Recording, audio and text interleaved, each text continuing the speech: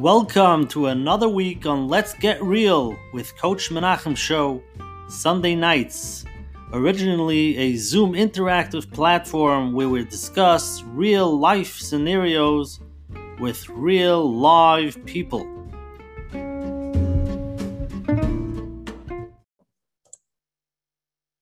Hi everybody, welcome to tonight's amazing shir with Coach Menachem Bernfeld. And tonight is a very special shir because we're almost by shir 200 tonight. We're starting shir 101 and we're already kamat at 200. So it's a big honor to be here tonight. We have Rabbi Yoman Weinrib over here, a local, not from far away, from Tallymore, from Jackson, from Toms River, New Jersey, Lakewood. And I'm sure I'm looking forward. First, I want to thank again, like every week, for all the people that come every week for this year that, Sichas Chaverim, that we grew together. And Baruch Hashem, 101 shirim is a lot. It's a lot to say. It's a lot of hours of talking Torah. That's I can tell you. And I want to thank everybody for posting on the WhatsApp statuses and emailing their friends, their family, telling people about it. Again, if anybody wants to be part of it, just WhatsApp me at 848-525-0066. Or you could email, or you can go to menachembernfeld.com, Menachem's website. You can sign up to get a weekly email. And for all those people that are watching this later on the replay, you can click on the like button for Coach Menachem, or you can click on the subscribe button. And Monday morning, in about a few hours when he uploads the share, you get a ding and you get to watch every share. And let's start off first with thanking all the advertising sponsors over here in Lakewood, the Lakewood Scoop, Rabbi and Yanuf from Chazak, Ariel, and Ellie and Ariel from Five Town Central. A special thank you to Chayla Kaufman and Shulsam from JCN for the Jewish Content Network for always promoting us on all the digital Jewish platforms. Coach Menachem Show is collaborating with OK Clarity to bring greater health and wellness to the Jewish community around the globe. OK Clarity is the online platform for mental health support in the Jewish community. OK Clarity, you find the best therapists, coaches, nutritionists, engagement forums, and stay inspired. When Menachem sends out the replay, the links will be there. Again, for anybody who's here the first time, every Sunday night, 9:30 Eastern time, we have a different share, different topic, different therapists, different rubs. It's really been unbelievable. It's been an unbelievable journey. And it's just been really, really unbelievable.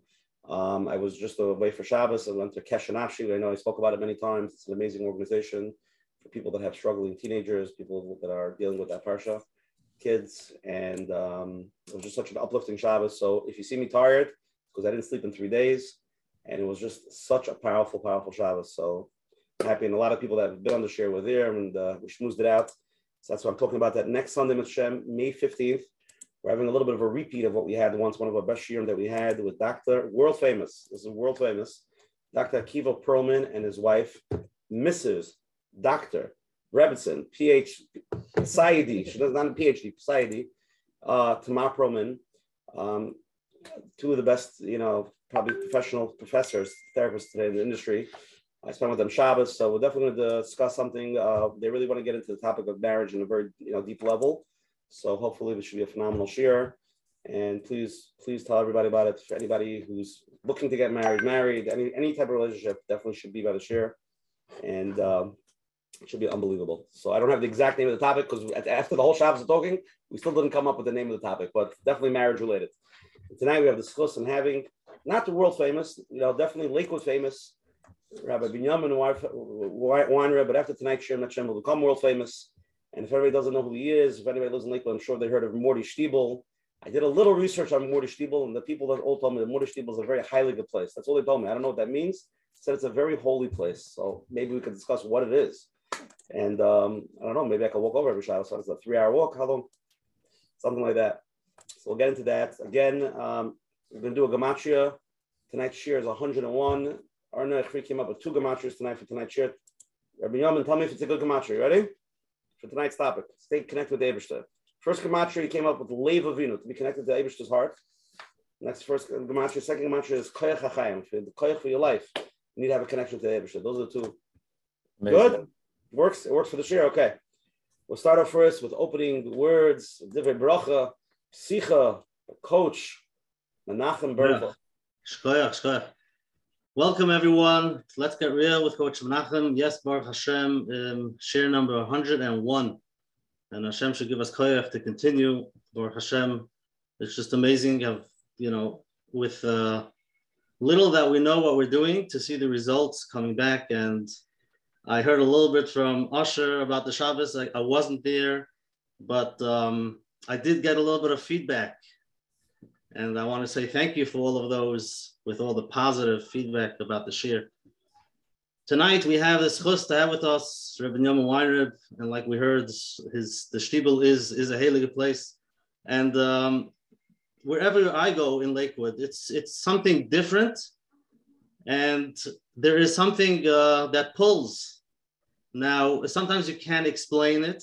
Like I say many times, a feeling you can't put into words. It's something it's sometimes in the ear. It's a feeling. It's a ruach. So maybe we'll get a little bit tonight about it. But tonight's topic, the 3 keys to staying connected as we mature. So I'm sure everybody, with the questions that they sent in, everybody has questions based on where they are in life. But everybody matures differently. But talk about coming from yeshiva, seminary, and getting married. Things change. Things don't stay the same. And sometimes we're scared of change. And the truth is, marriage, and it can be kids, when they get older, they really bring out a lot of us, that it's possible that we ourselves are not even aware of these things. And that's probably one of the reasons why Hashem made it this way. We're here for a tikkun, and through the things in our life, through the situations, there's automatically growth. So certain things we wanted to go one way, and we find out that we need to figure out different ways. We have to figure out, is this what I want? Is this what Hashem wants?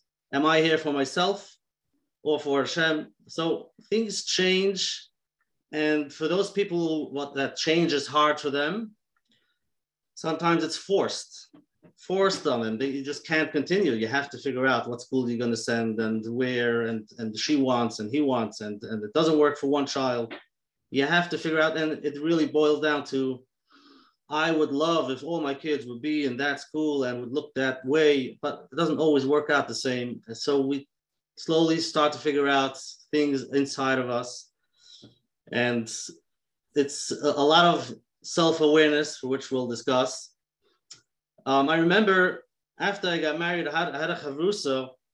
We were learning. He went to work, and basically what came out, he told me, he didn't tell it to me, but he was feeling the same way as his father. He's basically, he got that feeling as, Baruch Hashem, I got there already. Where did you get to? You know, my father had a Daf Yomi shir, and I started Daf Yomi. My father works, and I work. And I'm Kivei Itim, and here I am, just like my father, here I am. And he was 21, his father was 50 years old. So I didn't tell it to him, but you need to realize that your father got to where he got to with the growth of life, that whatever came up, whatever he worked on himself, and he got to where he is with Avodah. And you are only starting now. So, you know, it feels sometimes, there's work, there's change, and to do it all by ourselves, you know, we want to go home and figure things out. Sometimes it gets hard, so we do need help, whether it's from friends, from others, to be able to figure out, where am I?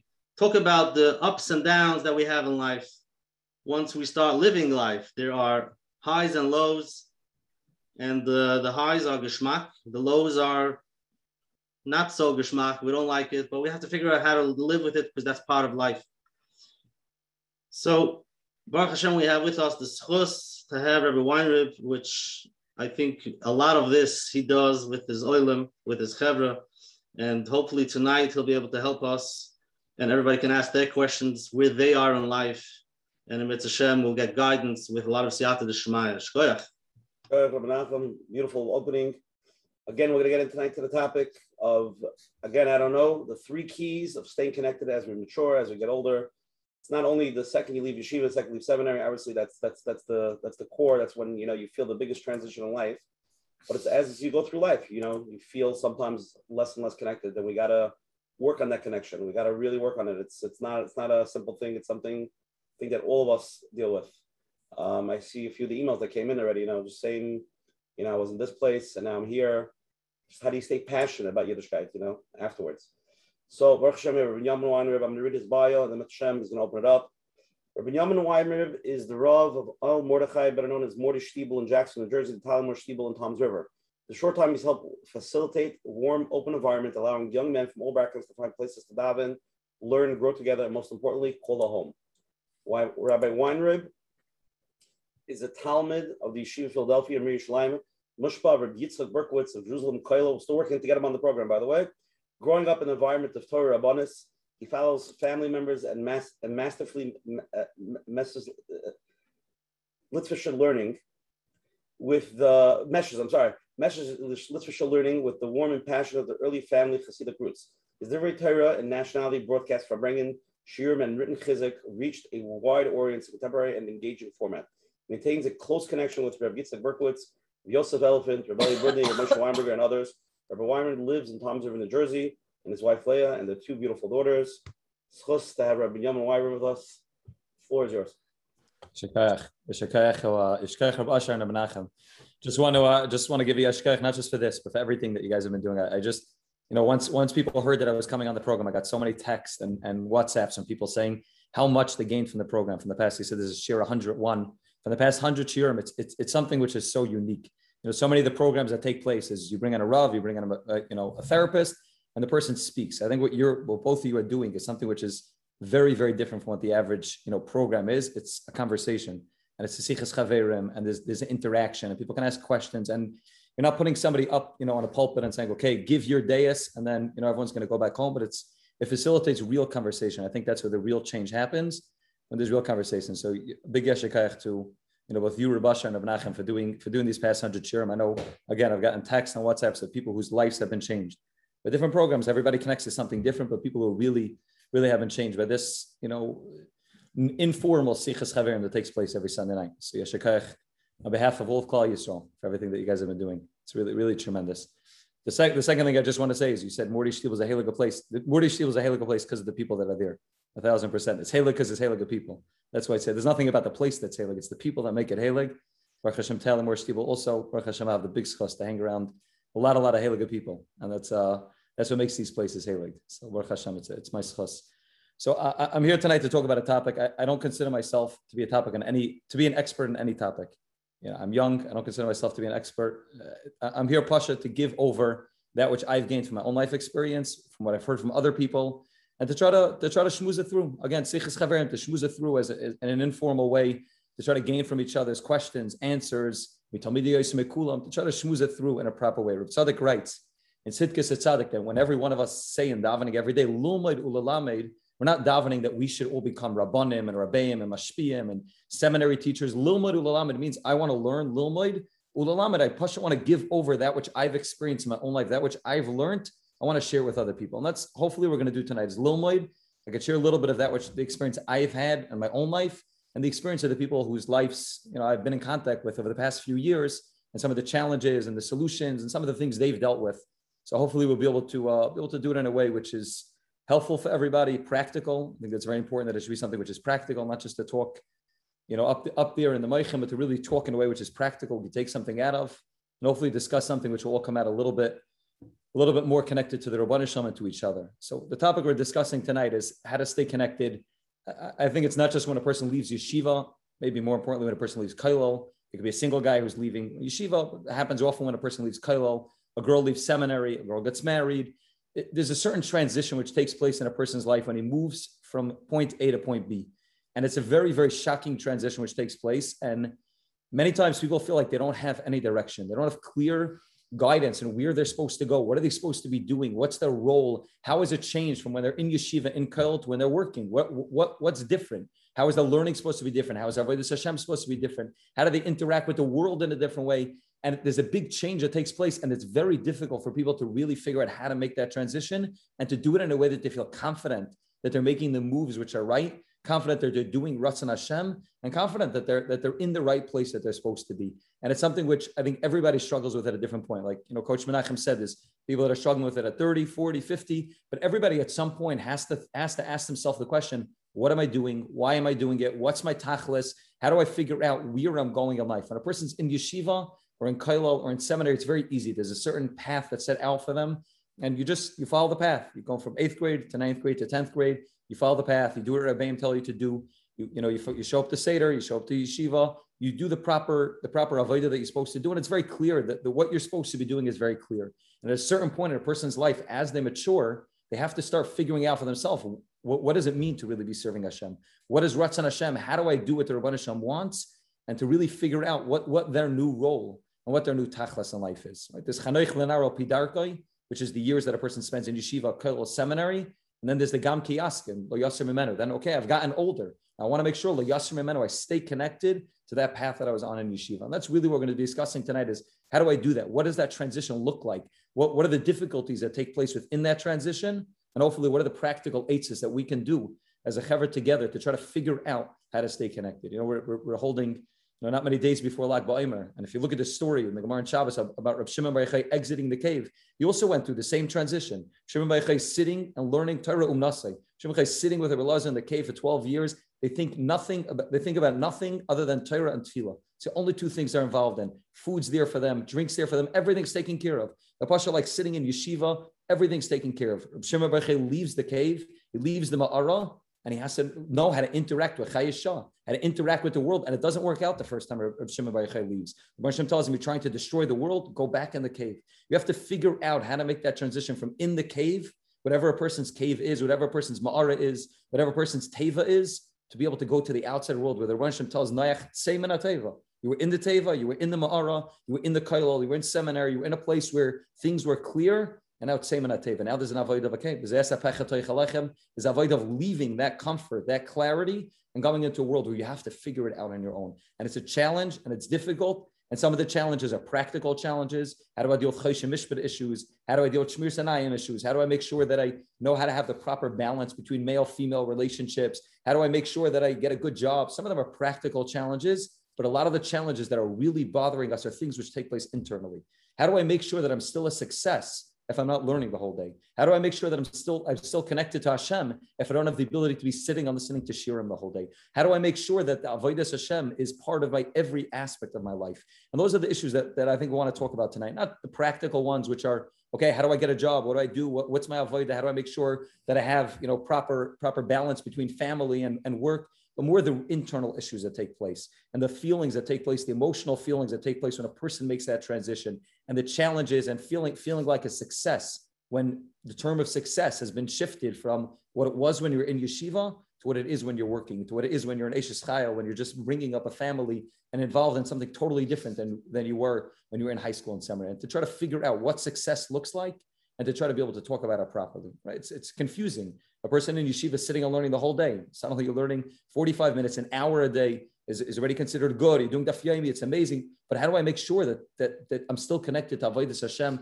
I know what Ratzon Hashem is constantly. And I think that the problem is both for men and perhaps even stronger for women. Right? A woman comes back from seminary and it's challenging. There's no structure for a woman in which she's able to grow the same way a man. A man has to go to shul. A man goes to shul, Shachris, Mincha, Ma'ariv, and there's Chaver there, and there's a Rav there, and there's somebody you can talk to. For a woman, it's much more challenging. Single or married, there's no real structure built for them. There's no real platform built for them where they can say, okay, how do I grow as a woman? How do I grow as a wife of somebody who's out working or somebody who's learning? What's my avodah? How do I make sure that I'm growing? That's really the challenge that we want to talk about. That avodah of leaving the Ma'ara, leaving the cave, leaving the Teva, and knowing how to enter into the world in a healthy way, in a way where a person feels confident about themselves. If we don't feel good about the way we are interacting with the world, if we don't feel good about ourselves, then automatically the ability to have a good shalom bayis is going to be affected. The ability to bring about children in a healthy way is going to be affected. If the father and mother don't feel like a success, automatically the children feel that. Even if it's never said outright, the children feel that. And the children say, we're being brought up in a home in which the parents don't feel like successes. They feel like failures.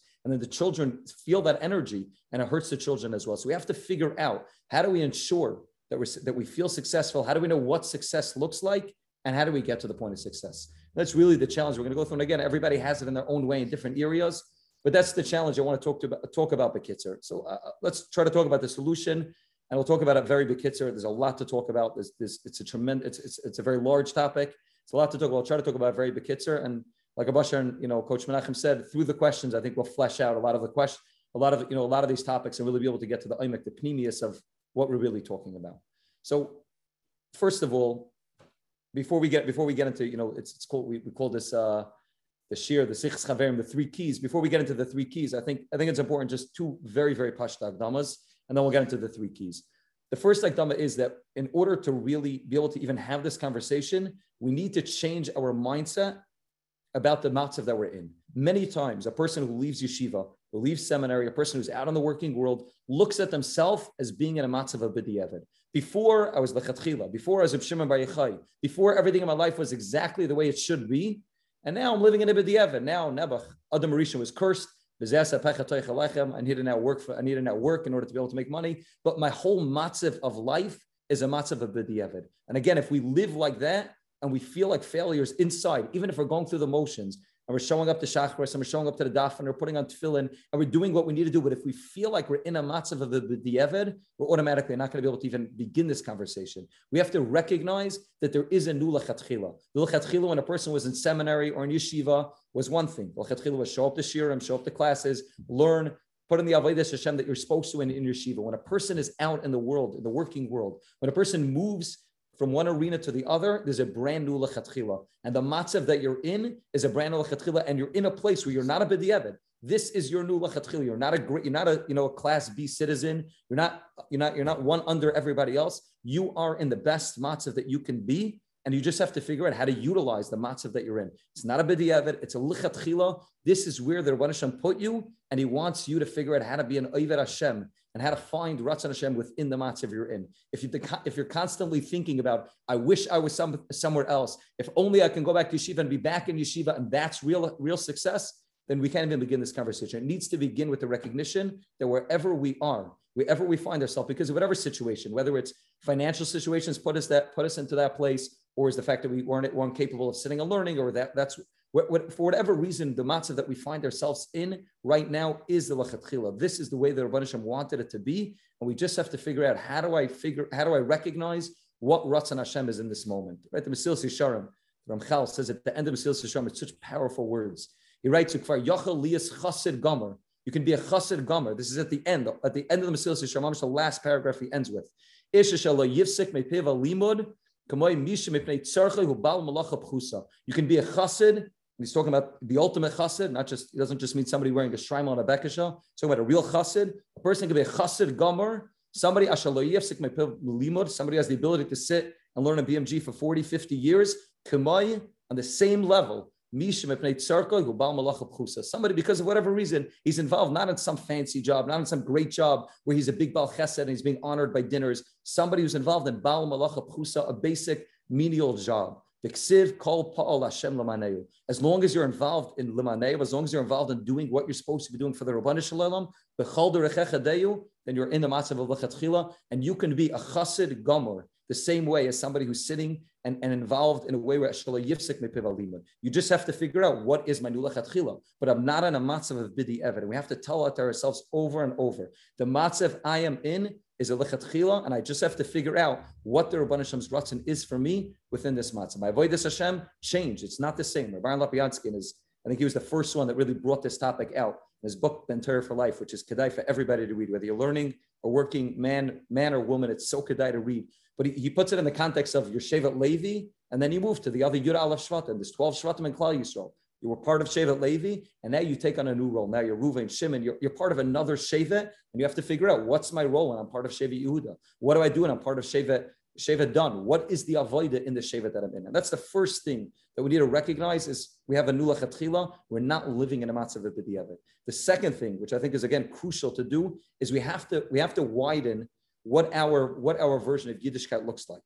We need to recognize that Yiddishkeit, when a person's sitting and learning in yeshiva, is very, very clearly defined. It's sit and learning, and if there's a Shabbos and there's a Yantif and there's avodah of tefillah, but the ikar avodah when a person's sitting and learning in yeshiva is to learn. The ikar avodah when a person's in seminary is to be involved in Torah, in a way of Musar, in a way of Ashkaf, in a way of practical halacha, but it's being involved in the world called Torah. When a person leaves the confines of the four walls of yeshiva, a person has to figure out how to find the geschmack in Yiddishkeit in every aspect. Shabbos and Yom Tov become so much more powerful when a person's not involved in sitting and learning the whole week. When a person's working the whole week and a person knows how to utilize a Shabbos properly, knows how to utilize a Chanukah properly, a Lag BaOmer properly, a Pesach, a Shavuos, a Sfiras HaOmer, it changes your life. Automatically, your Yiddishkeit's geschmack, and your children are able to see that maybe my father's not sitting and learning. Maybe he's not involved in the way, in what I'm capable of doing right now while I'm in yeshiva, but my father finds a geschmack in Yiddishkeit. My mother finds a geschmack in Yiddishkeit. Pesach is a beautiful Yom Tov, and now Shabbos is geschmack. Shabbos is enjoyable to figure out how to make Yiddishkeit geschmack in all areas. And I think those are the two basic akdamas that we need. Again, there's a lot more to talk about, but first of all, we are in a matzav of lechatchila. Wherever we find ourselves is the lechatchila that the Rebbeinu Shalom put us in. The second important akdama is that we have to figure out how to broaden our version of Yiddishkeit. Yiddishkeit is no longer limited to sitting and learning and sitting and being involved in terasa umnasai. Now it's more than that. Shimon Bar Yochai was terasa umnasai. That was what he was supposed to be doing. Now we have a larger version of what Yiddishkeit is. Now there's tefillah, now there's Shabbos and Yom Tov, and of course those things are important when a person's in yeshiva as well. But they become so much more important. They're a lifesaver when a person's out in the world, to recognize, to make Yiddishkeit geschmack, every aspect of it, every chelik of Yiddishkeit, to recognize that it's all part of Ratzon Hashem. And my Ratzon Hashem right now is to give tzedakah and to be involved in Shabbos and Yom Tov and feel all the parts of Yiddishkeit that automatically will make things that much more geschmack. And I think that's the first akdamas before we even get into a conversation, is those two akdamas. When we talk about the three keys, and again, we'll say very bekitzer, and Ritz Hashem Rabashan and Coach Menachem, we'll call you Reb Coach Menachem. I'm calling Reb Usher, Reb Coach Menachem. If it goes Reb Coach or Coach Reb, it's like a Dr. Rabbi. But Coach Menachem and Rabashan, I think we'll talk about it more. But just we'll talk about it at the beginning. Pasha, the three keys. We titled this year the three keys. I'll talk about the three keys in a very, very pasha way, in a very simple, condensed way, and Amirzah Hashem we'll talk about it properly. I think that the three keys that are necessary, aside from these two akdamas and a lot more, but three keys that I think are very important and are real lifesavers when a person's out there in the world are: number one, a person needs a Rebbe, a Selach Harav. It's a mission in Pirkei Avos, but it's so crucial when a person's in yeshiva to have a Rebbe who gives you over a mahalach and limud. And it's crucial that when a person goes out into the world, a person finds a Rebbe who's going to give them a halacha limud of how to live when I'm outside of the Beis Medrash. To find somebody who's able to understand you, to recognize what you're going through, to understand the challenges that you're dealing with, and to be able to help guide you along that way. And it doesn't have to be some superstar. It doesn't have to be a Rebbe who's, a world famous Rebbe, somebody who's a brand name Rebbe, but somebody who can understand what you're going through, somebody who recognizes the matzav that you're in, and has the ability to be able to help you. There's an unbelievable story I read recently about Ari Levine. Ari Levine was known as the ultimate Oiv Yisrael in Yerushalayim. And he would go around on Erev Shabbos trying to get people to be, Shemer Shabbos and go through Shuk Machane Yehuda, going to the store owners to be mechazik them to keep Shabbos and to close their stores on Shabbos. And there was one store owner which refused to close his store on Shabbos. It was something which many people had come to him before and tried to get him to close his store, but he refused. He constantly refused to close his store. Barry Levine went one Erev Shabbos and sat in front of his store. He sat there in front of his store watching the customers going in and out. So finally, the store owner sees there's a rabbi standing in front of Barry Levine, who's a famous, everybody knew who he was. He comes outside and he says, can I help the Rav? Does the Rav need something? Standing here, it's 4:00 on Erev Shabbos after, Erev Shabbos, you're in Shuk Machane Yehuda. Can I help you with something? So he said, no. He said, I'm just watching the customers coming in and out of your store. And I'm thinking to myself, what an asayan you have, that you have so many customers that come into your store every day. It's probably so difficult and so challenging for you to close your store on Shabbos. And I'm nispal about the asayan you have. I don't know if I was in your matzah, if I would be able to overcome the asayan. Instead, he said, Rabbi Levine gave him a kiss on the head and said, have an amazing Shabbos. This Yid, the store owner, came back to Rabbi Levine on Matzah Shabbos, and he said, I just want to let the Rav know I closed my store this Shabbos, and Amir Tashem, I'm going to close it every Shabbos of my life. So Rabbi Levine said, what changed? I didn't say anything to you about closing your store on Shabbos. He said, yeah, but you were the first rabbi who really understood me. He said, everybody else came and they screamed at me, and they told me you're terrible, and what you're doing is the wrong, and you have to close your store on Shabbos, and don't worry, the Rosh Hashanah. He said, you were the first person that came and understood the Messiah that I was dealing with. He said, I felt like I had a Rav who understood me, then I was able to overcome challenges. Finding a proper Rav, a Seilacha Rav means a Seilacha, not a say for somebody else.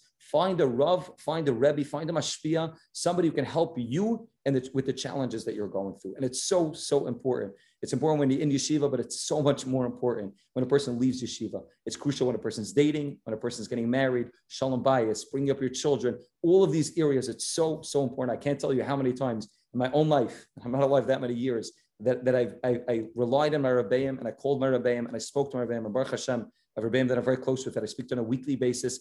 And they were so, so helpful, difficult, challenging times in my life to give me clarity, to give me direction, to help me figure out an outside voice who's able to talk to me and understand me, know what I'm going through, and help guide me through that. And I think that's the first nakuda, is that you have to find yourself a Rebbe. If you want to be able to be successful in Yiddishkeit, outside the walls of yeshiva, find a Rebbe, find a Rav, find a Mashpia, find a Manik, find somebody, a mentor, somebody you can talk to that has some das, that's able to give over what your direction and what you're supposed to be doing. That's the first nakuda that I think is important. The second nakuda that I think is important, and again, we're going from easy to hard. So we're talking about three nakudas. The first one, finding a Rebbe, is a little bit challenging. You have to find someone who understands you, but it's doable. The second one's a little bit more difficult, and the third one's going to be the most difficult out of all of them. The second one is you have to create a relationship with a chevra. You have to find friends who you're able to really relate to.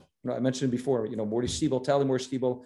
These are places where we're creating a chevra who are getting together for the sole purpose of connecting to each other to get closer to the Rabban Shalom. You have to find a chevra who you're able to talk openly with and have real, meaningful conversations, right? Like what's going on over here. And over here we have 300-400 people on over here. It's not easy to be able to know everybody on here. And obviously this is the beginning of the conversation, but to find people, it could be 1, 2, 3, 4, 5 people, a small group of people that you can get together with and talk and schmooze with openly. And it's so important. A person sometimes is working and you come into shul and you daven and you leave shul after and you go back home. You need to have a chevra that you're schmoozing with in shul. You need to, not within the context of davening, but outside of davening, but before, after, before mincha, to be able to sit by your shul shuddis together, by farbringen together, to really have real meaningful conversations. It's so, so important. And I'm not just talking about somebody who we can complain to. I'm not talking about somebody you can just share all your sorrows with and will give you, a hug and say everything will be okay. I'm not talking about somebody who can take care of you when you're going through a difficult time. I'm talking about people that you can really open up with. You can make yourself vulnerable to. You can open up. You can talk about what you're dealing with, the challenges that you have, and they who are dealing with the same challenges can help you get through it. It could be over a sefer. It could be it could be done in a way where you're just getting together with sichas chaverim. Many people find it hard to just get together to schmooze, in a real productive way. It's difficult, and we're not used to it. Especially those of us who are men find it even more challenging to open up and to be vulnerable and to talk real. Let's get real, to be, to do it in a real way. We find it challenging. So do it over sefer. Get together for the sole purpose of learning a sefer.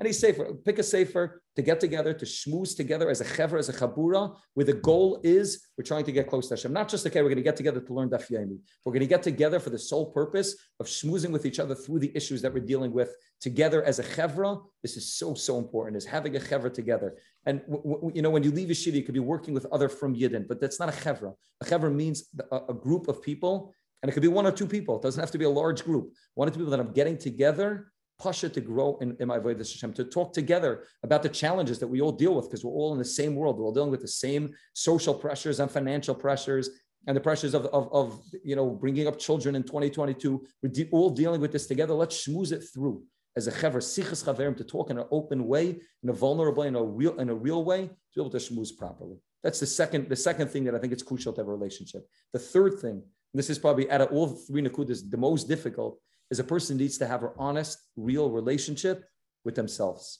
You can have a relationship with a Rebbe, you can have a relationship with friends, but if you don't have a relationship with yourself, first of all, any conversations you have with your friends or your Rebbe are automatically going to be fake, because you don't really know who you are. So what are you going to talk to your Rebbe about?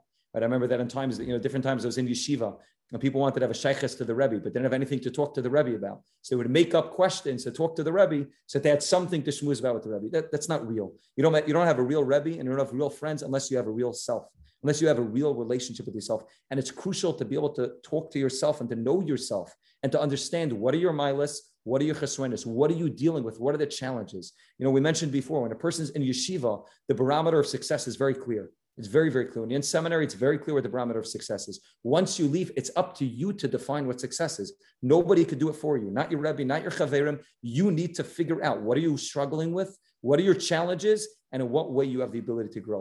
There's no, one mashgiach that you have to listen to. What svarim work for you? What works for you in a practical way to really be able to get an emotional, deep connection with yourself is crucial. The Piasetzner writes in Chavis Talmidim that if a person wants to have what he calls a smadis avoda, person wants to be involved in constant growth, the only way you can do it is when you know who you are and what you're capable of. You're not going to be involved in constantly growing if you don't know what you're capable of. If you cap out and you say, this is my limit, I'm doing the greatest I can do, and you don't know what you're capable of, you're never going to be able to have proper growth. You need to figure out who you are, what are your milas, what are your chesroinus, what are the things you should be working on, what works for you. So much of what takes place in our generation is we're going along with the trend. If everybody's learning a certain sefer, we'll learn it. If everybody's going to a certain shmooze, we'll do it. If everybody's doing a certain avodah, we'll do it. We have to figure out for ourselves, what do we need to do? And the only way that happens is when we have alone time with ourselves.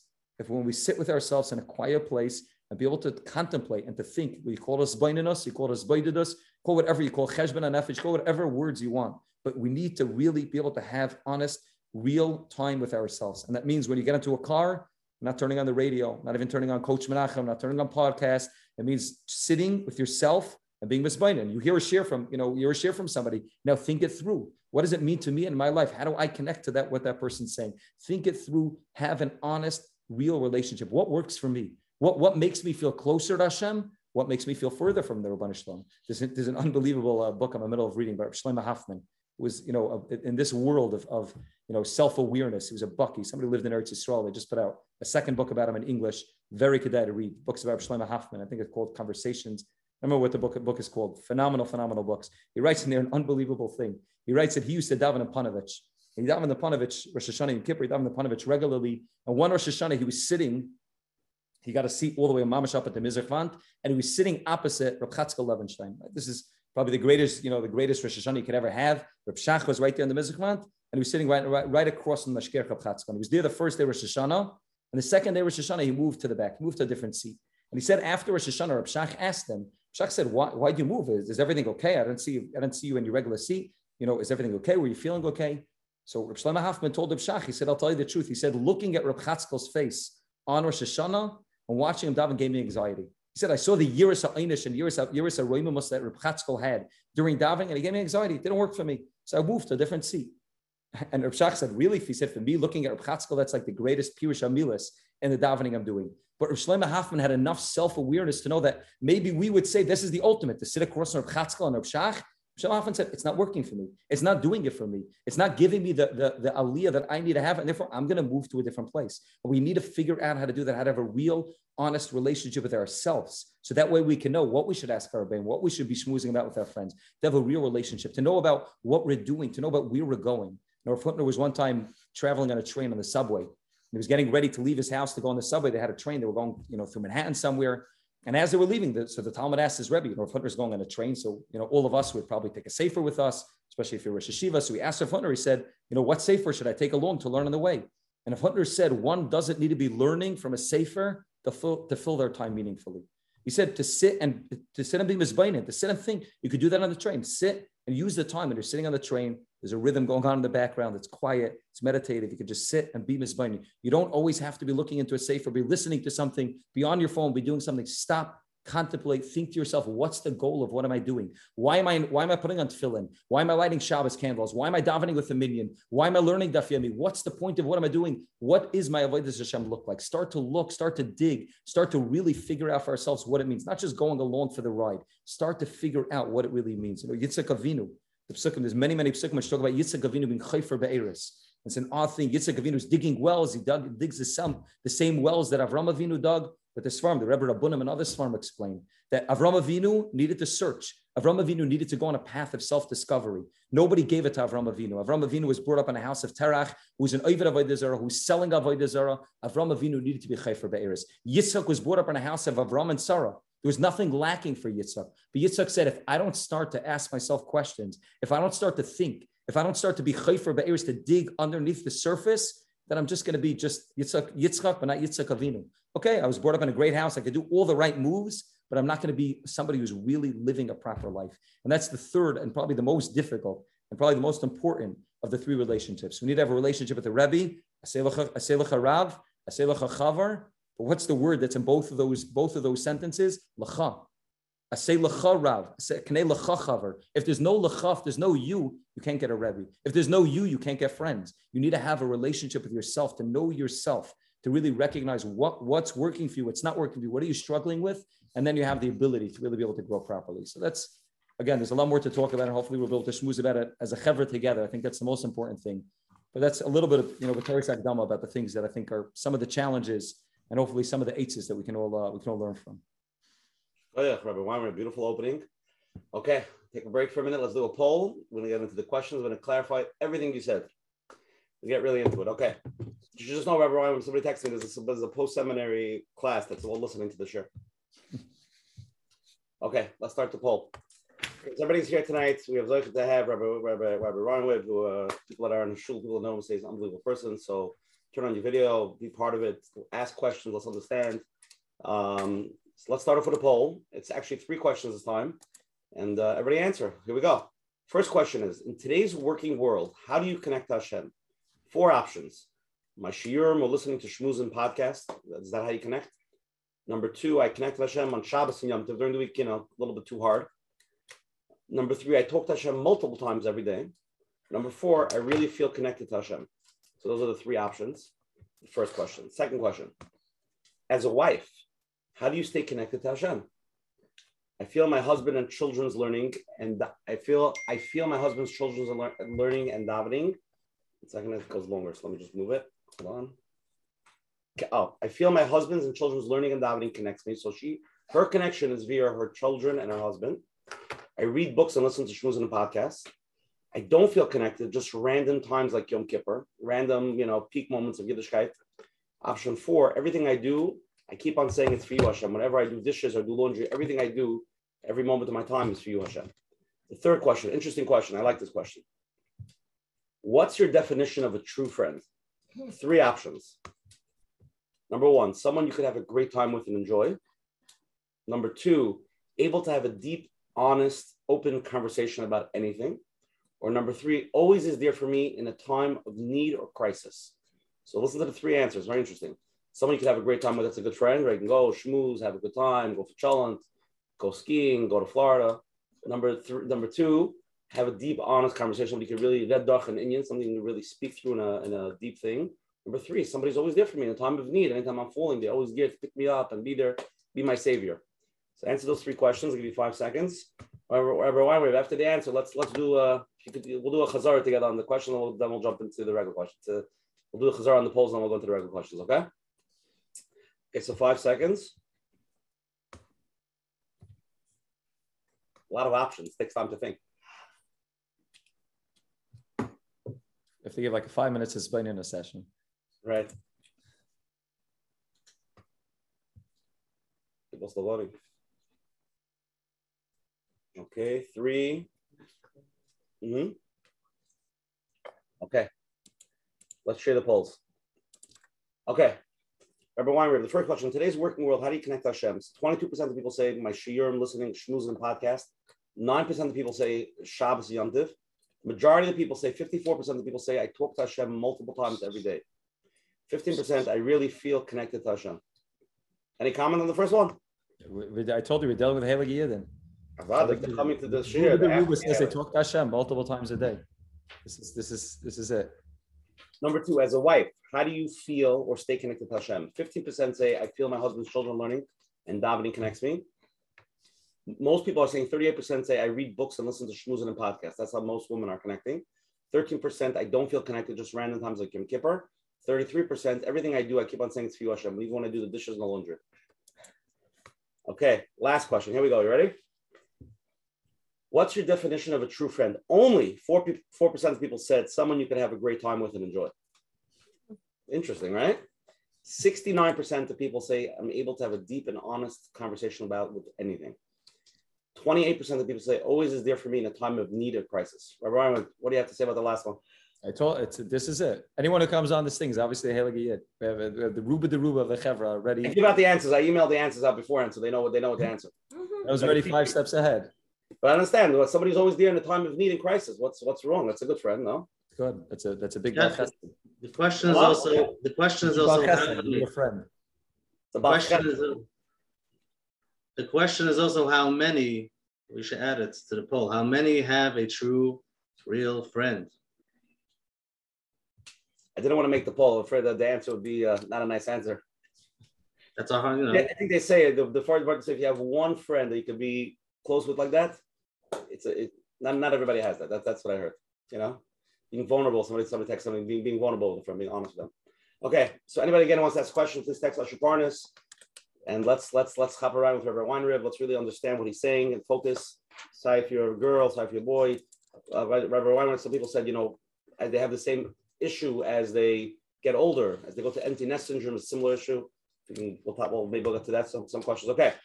First question. In yeshiva, I had a very strong connection with one of my rebbeim, right? In yeshiva. But now that I'm married, I have 2 kids. How am I supposed to have a connection with him or my yeshiva? I'm out of it already. I moved on.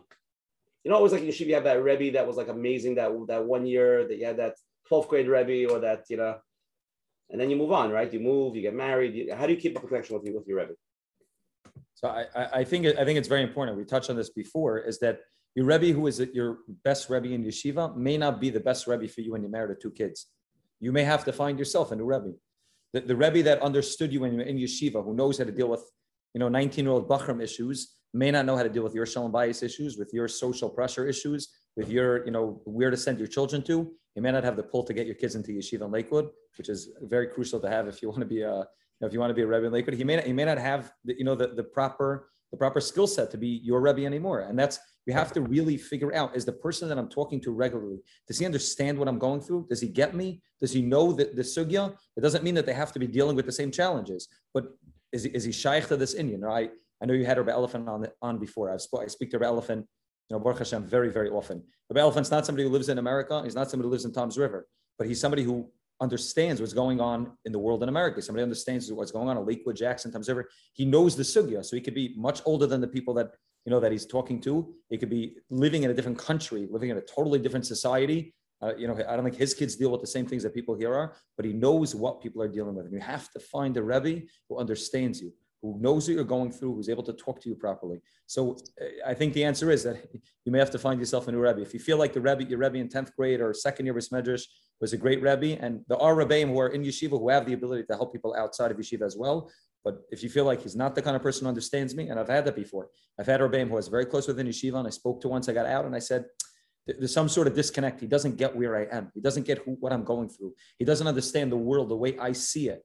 I'm a male. I said, okay, it's time to find myself in a Rebbe. And it's a process. It's not easy, but it's crucial. It's step number 1 in really being able to grow properly. Where does one start that process? To get practical, it sounds good to find a Rebbe, but I know a lot of people have given up a while ago because of the process. Where would somebody start to that first step? Your own shul. The best place to start is with your own Rav. That's the best place. It's somebody who, anyways, has a connection with your family. Somebody who, anyways, you're seeing on a weekly basis or daily basis, depending on if you see the Rav. It's somebody who's there around for you. And most of the time, the Rav probably got hired because he's probably capable of dealing with the issues that you have. That's why the people in your shul hired him. That's why he lives in your neighborhood. That's why he's dealing with the crowd he's dealing with. So most of the time, it's kedai to just go to the easiest one. Sometimes what you're looking for is right there. You don't have to run away. You don't have to find some, like we said before, some brand name, big time Rav or Rosh Hashiva or Be'etzes Gedolei Torah. It could be somebody who's easy, accessible, somebody you can talk to often, somebody understands you, and many times it's mamish right there. It's somebody in your neighborhood. Baruch Hashem, those of us, I know, like Rav Asher and Coach Menachem who live in Lakewood and Tom's River and Jackson. There's Baruch Hashem, a phenomenal amount of Talmidei Chacham, of Mashpiyim, of Manhigim, of Rabbanim who are capable of helping. But a lot of times it's the people that are closest to us that sometimes we overlook and we say, I don't know if he really gets me, I don't know if he understands me. Sit down with the people that are close to you, that are ready in your life, and have an honest, open conversation. And many of the times you'll find that they're much more capable than you think they are of helping you with the things you're going through. Now, I've had before with some of the Rebbeim I have, which, I remember when I was younger, when I was, 16, 17, and, somebody suggested I should talk to a certain person about something. And I said, he doesn't get me. He'll never get what I'm going through. He's so much older than 16 and he doesn't get what I'm going. And I sat down with him and in 10 minutes, I realized that he knows so much better than I'll ever know what I'm going through and what I'm dealing with. And he knows the sugya well and was able to help me in such a clear way. So it's kedai to look closest to home. And if necessary, there's, you have to look a little bit further, but I think that a lot of times you can find the people that we need very, very close to home. Okay, let's go. We have a live question over here. We're going to go to the live, but there's a lot of other questions I want to cover. Okay, you're on. Hi, Rabbi Weinreb. Thank you for taking my question. I have really, based on your opening words and a lot of new information I got, my question became a double question, really. I learned in yeshiva for many years, and I'm still a bacher, and I'm not married yet. So it came a certain point very recently, I realized I'm just getting burnt out of learning, and it took a lot of time with myself. I realized I have to use part of my time. I decided to take a course, so I should still be energized and, I shouldn't get burnt out. My question on that is now, this is something sometimes I wonder, I still learn part of the day. When I learn, what should I be learning? Should I still be trying to learn why I learned in yeshiva, the hardcore Gemara, thinking hard, thinking deep, or should I do mashali bechafetz, or should I do something that's more goal oriented, like daf yomi or something that I have a plan? And the second question is just something based on the opening words that you said, the lechatchila and the b'diavad, what we're doing now, we can't view as a b'diavad. But this is what, my original goal was always, and the concept was, I always wanted to stay in learning, but just the point came, I'm starting to get burnt out. Can I still view that, that I have a strive that if it was possible, I would one day go back to the full day learning? That would be my she'ifas, if it's possible, and that's really the lechatchila and kind of what I'm doing now is b'diavad, or is that the improper way of looking at things? Phenomenal question, Ramosha. First of all, I give you a lot of cover that you have the ability to be able to be misbainin and figure out for yourself what you need to do right now.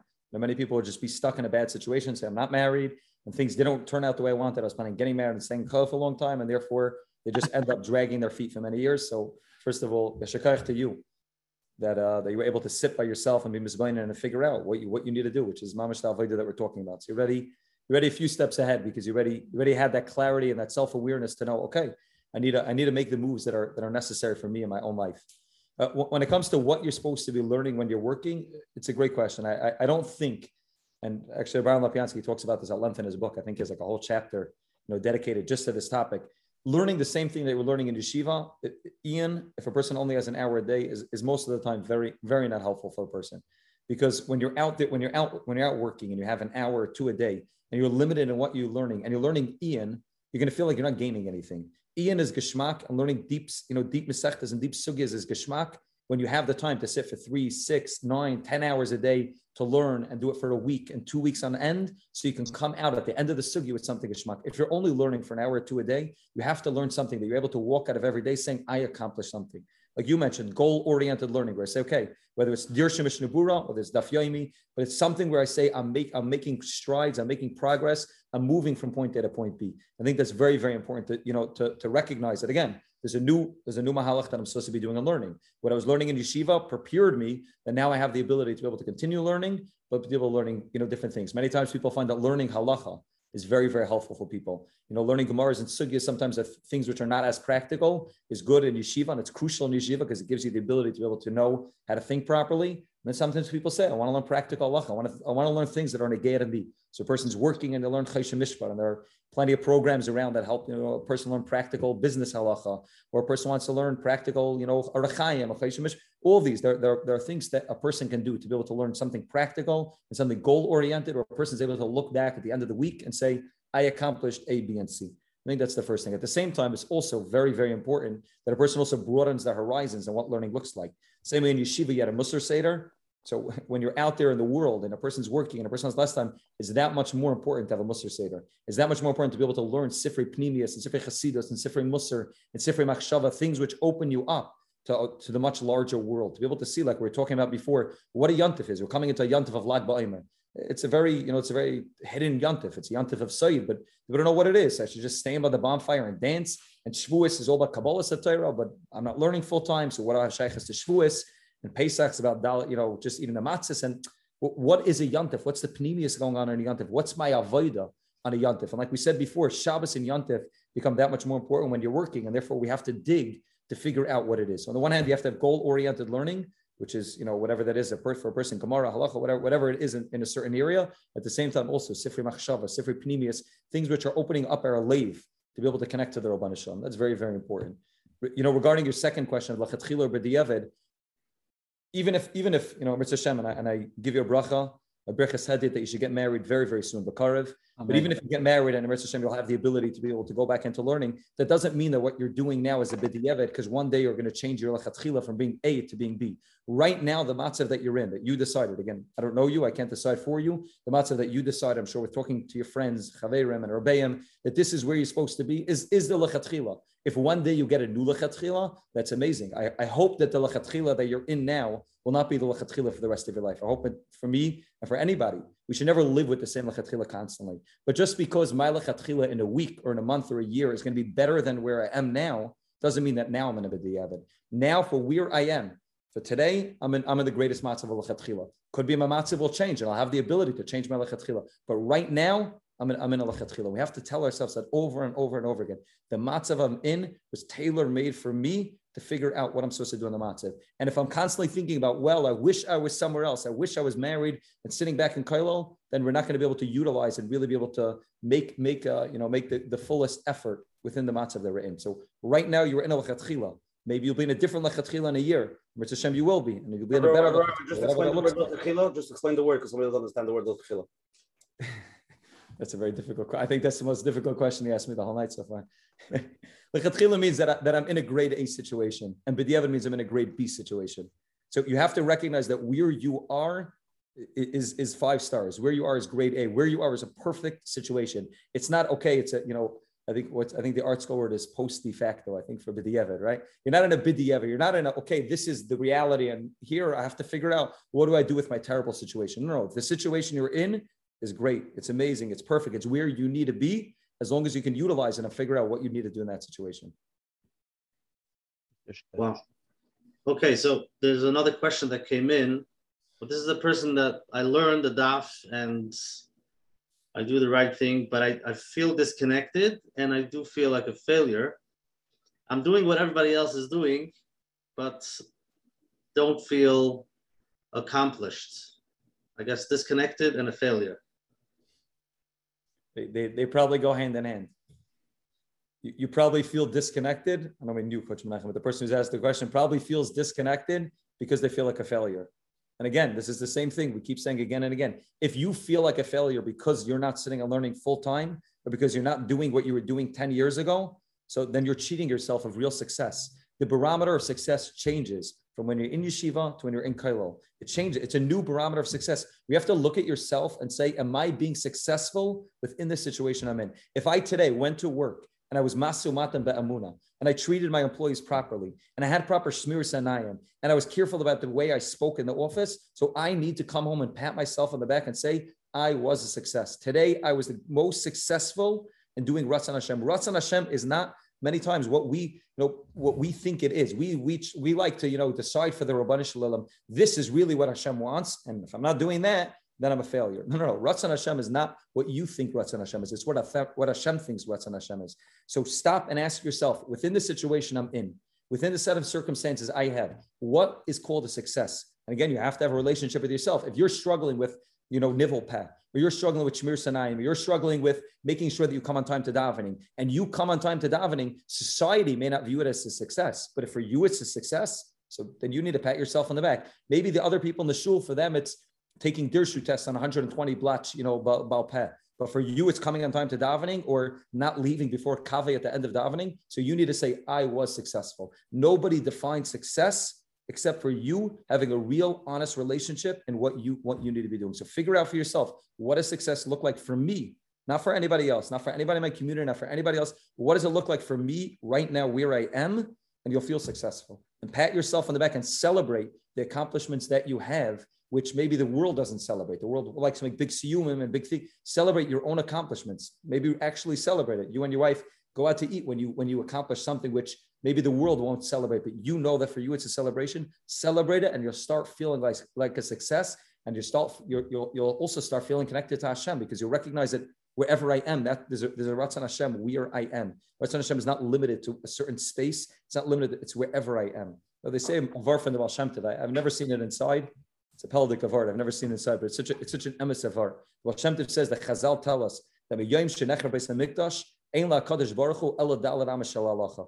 Which pasha means that now that the Rebbeinu Shem doesn't have the Beis Hamikdash, the only place the Rebbeinu Shem resides is within daled amos shel halacha. The Baal Shem Tov said, it's not the pshat that that's the reality. Pshat is that part of living in galus is that you think that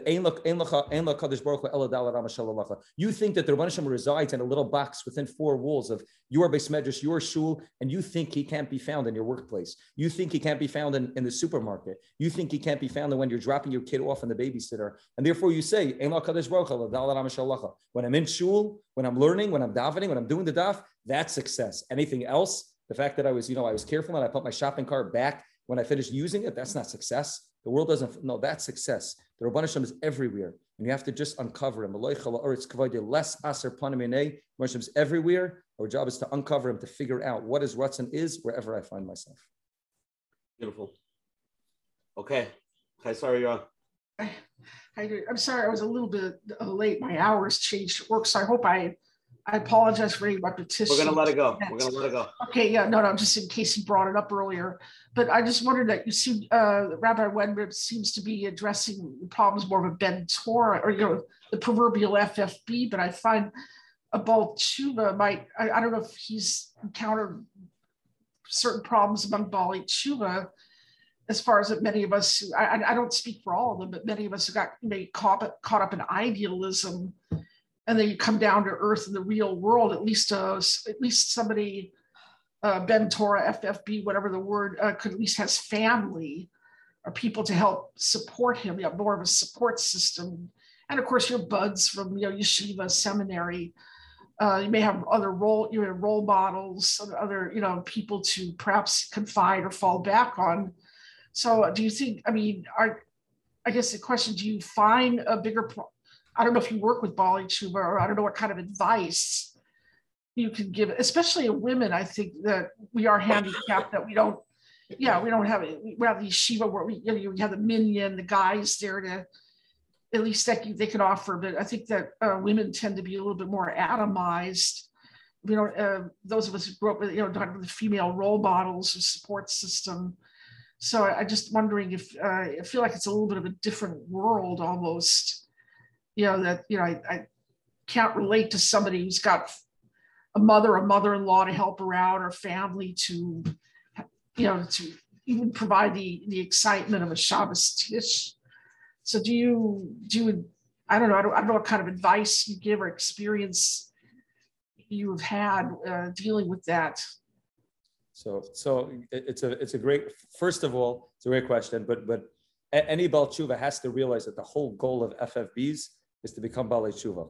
That's the whole goal. We're all trying to become you, and you're all trying to become us. Well, we all want to be better in life. I mean, right. I'm not saying, A Baal Tshuva doesn't mean, doesn't mean somebody grew up not from and became, a Baal Tshuva means somebody who's trying to get more passionate. One of the greatest, I remember I was sitting in Esha Torah, many years ago, and I was learning with somebody who was, completely secular, who was starting their path towards becoming more religious. And they asked me, they said they want to start making Kiddush every Friday night.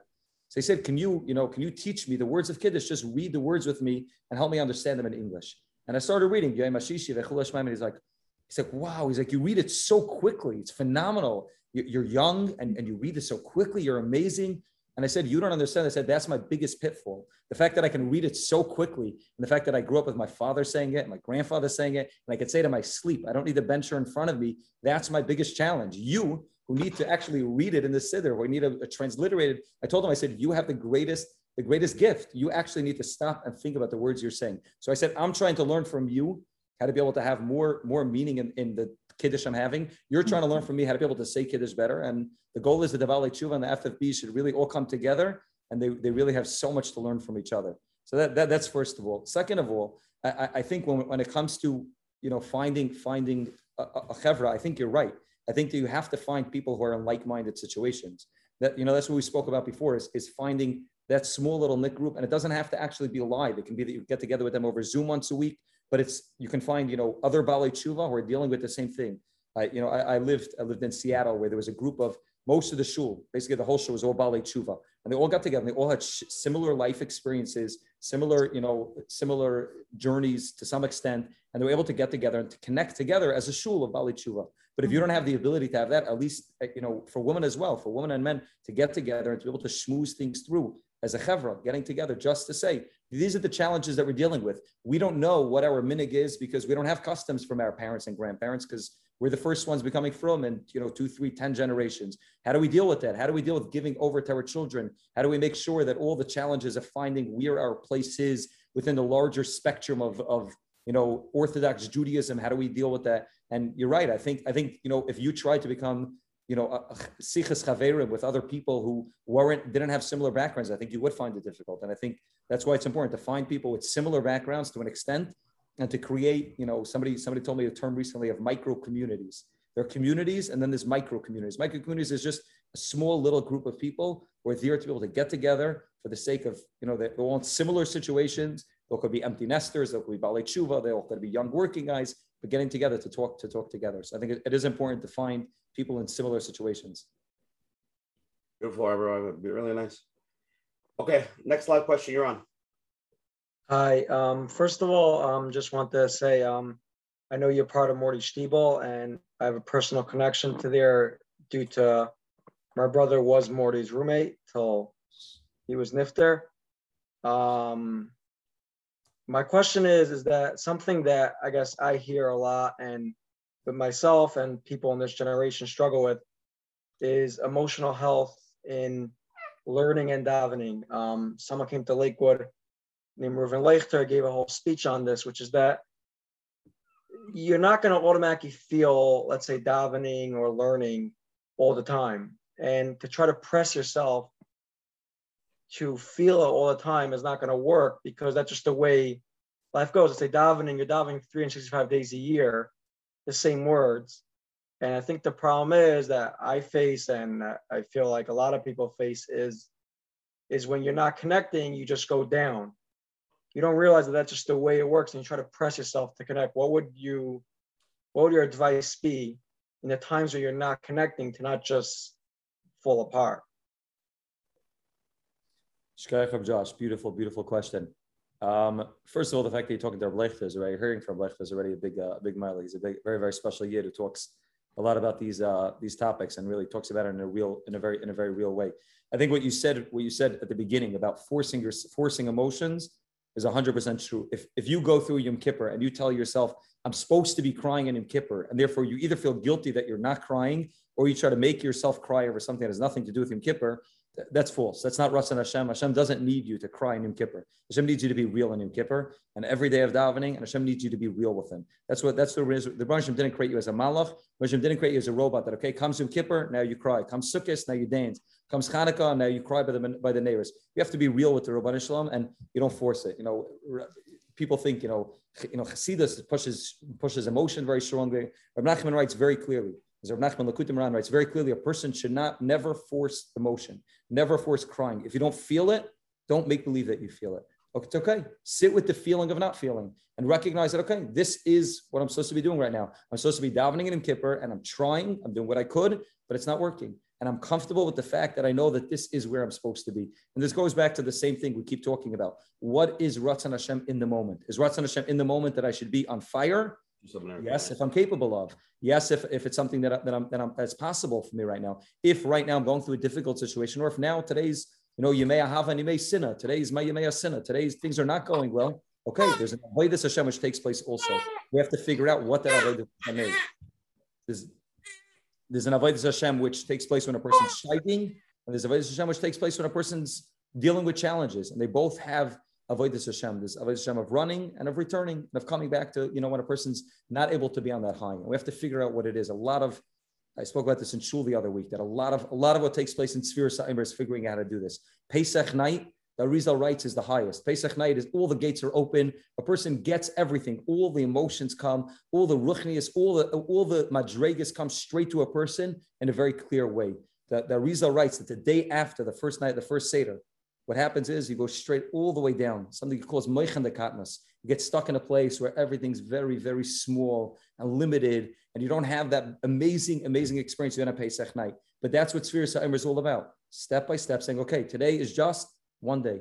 Today's not a day where it's going to be Pesach. It's not going to be Pesach all the time. It's not going to be Yom Kippur all the time. Today's another day. When I go one day and another day and another day, and I say today I'm going to do the best that I'm capable of doing today, eventually I get back to Shavuos. Eventually I get to the place where I actually have something big.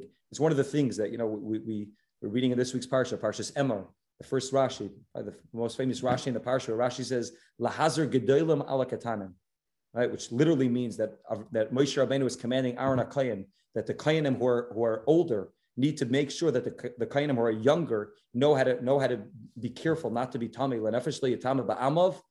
But the Svarim HaKadoshim, the Naim HaMelech, and other Svarim say, Lahazar gedolim ala katanim means when you're stuck in a place of smallness, of katnos, be able to shine a light into that place also. Recognize that Lahazar Gedolim, the big light, needs to also shine its light all the way down to the bottom. It's one of the secrets of what Reb Shimon Bar Yochai brought into the world, is that there's steiging, which looks amazing, and then there's being stuck in a cave in a dark place far away from everything. That's also growth. It's also steiging. So when we recognize and we tell ourselves, okay, wherever I am, whatever matzah I'm in, this is what I need to be doing right now, and I don't need to force emotion. I don't need to force myself to be doing anything. Hashem doesn't need me to be a robot. Hashem doesn't need me to do something just because I think He wants me to do.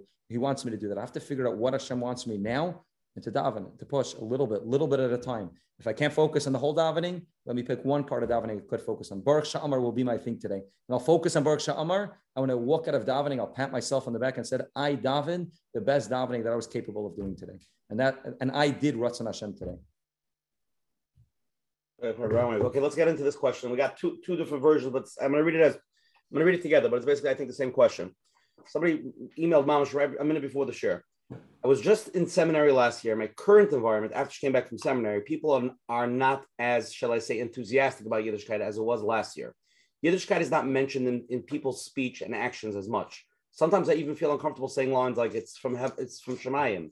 Why don't you just daven for it? Because everyone around me is not in that world. How do I overcome this challenge? I want to be passionate about Yiddishkeit, yet basic peer pressure of feeling out of place is getting in the way. That was question one. Question two is, I came back from seminary. Most friends are getting married. I feel no connection to Yiddishkeit. How do I get connected? So the first girl should talk to the second girl, and they should become conversations with each other. First one's too connected, and the second one's not connected enough. That'd be a tayelas. I think we'll talk about the first question, the ikr, but I think that when it comes to, there's two types of friends you can have. There are friends that you say are not interested and don't want to hear about this and are really, looking for something totally different in life, in which case you have to find yourself good friends. You have to find yourself a good chevra who's growth-oriented as well. And again, it doesn't have to be a large crowd. It could be one good friend. Basha said before, one good friend, that's it you need. Okay, find yourself one friend who you feel like you can talk to openly. And many times it's just a person needs the self-confidence to be able to say, I can talk about things and make myself a little bit vulnerable. And maybe the social pressure is telling me that, this is not what people are talking about. But many times you find that when you open up a little bit and start to talk about things which are real, people will automatically open up as well. Kamayim panim al panim, Cain Leva Ish. You open up a little bit, you say something which is a little bit out of your comfort zone, and maybe that's not what people are talking about. And people say, here's a girl who wants to talk about something real. Here's a girl who wants to have a real meaningful conversation. She wants to talk about what kind of home she wants to be able to create, how she wants to bring up her children, what she wants out of a husband. And they say, she's not just talking about, which restaurants to go to. She's talking about something real. And the people that are attracted to something real will also open up. And she'll find that she'll really be able to, have a good real conversation. But it takes self-confidence. It takes the ability to be able to say, okay, even if that's not what's taking place around me, I'm comfortable enough with knowing that this is what I want. And if you find that all of your friends say, okay, you're the from one, we don't want to talk to you, then maybe it's time to find, chevra who are interested in this. But it takes a little bit moving out of your comfort zone and really opening up a little bit. And then slowly you'll be able to really create real healthy conversations. Okay, let's go to another question over here. Somebody sent in, when I went to work and trying to make, somebody said he was in yeshiva, he was successful, and he went to work, and he's not even making it to work. He's not making ends meet. He feels like a failure, side because he's not learning, inside because he's not making enough money. He said all his other friends and neighbors have money, and they're buying houses, and they're flying, and they're doing much more stuff. How does he deal with that type of failure? Great question. I think that this goes back to the social pressure. I think we need to define for ourselves what success looks like. I can't define success based on the people around me, whether it's financial or anything. I can't define success based on the fact that all the people around me are doing something and I'm not doing it. And therefore I feel like a failure. If I have a real relationship with myself, if I know myself, if I'm honest with myself, then I'm able to deal with, okay, what is success for me? And yeah, maybe I'm not making as much money as somebody else, but do I have a good shalom bias? Am I bringing up my children in a happy, healthy home? Am I bringing up my children in a proper way? That's real success. Real success is not financial. Real success is not, how many times do I go on vacation? Real success is, am I creating real deep relationships with my family, with Hashem? Am I doing things which are meaningful in life? Am I creating a difference within the community that I live? That's real success. So again, there's a social pressure. And of course, we all deal with social pressure, regardless of who we are. We all deal with financial pressure and the need to keep up with the Jones. But at the same time, we have to really be able to look inside and ask ourselves, what do we really want out of life? When we're 50, 60 years old, when we're 70 years old, and we look back on life, what do we want to be able to say about our life? What is called success? Success at that age is hopefully no longer, judged by how much money we have and how many countries we visited. Hopefully at that point, we start to judge it based on, okay, how much of a relationship do I have with the people that really matter to me?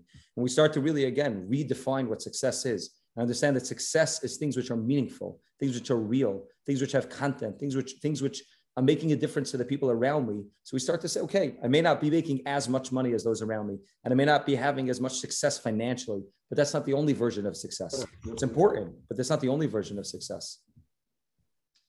I just want to mention, I find that talking about financial success, or it's not always financial. Many times people are just running after society, trying to figure out what everybody else is doing, and they want to do the same thing, being part of.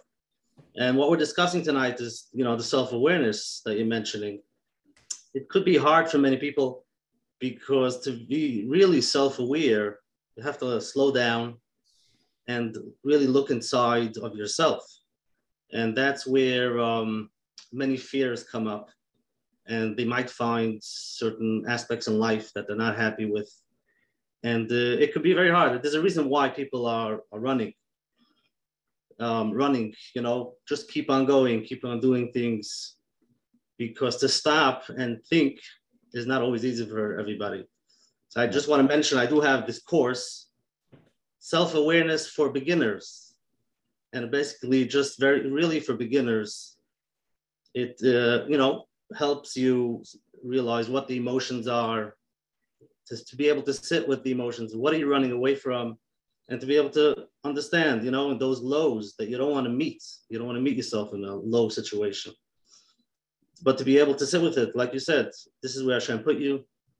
Just feel it, don't run away, understand it, what's behind it. And we have over there some relaxation techniques just to help you to hold your hands, to start the journey, this self-awareness for beginners. I'll put the link in the chat on the bottom, and whoever wants can go get it.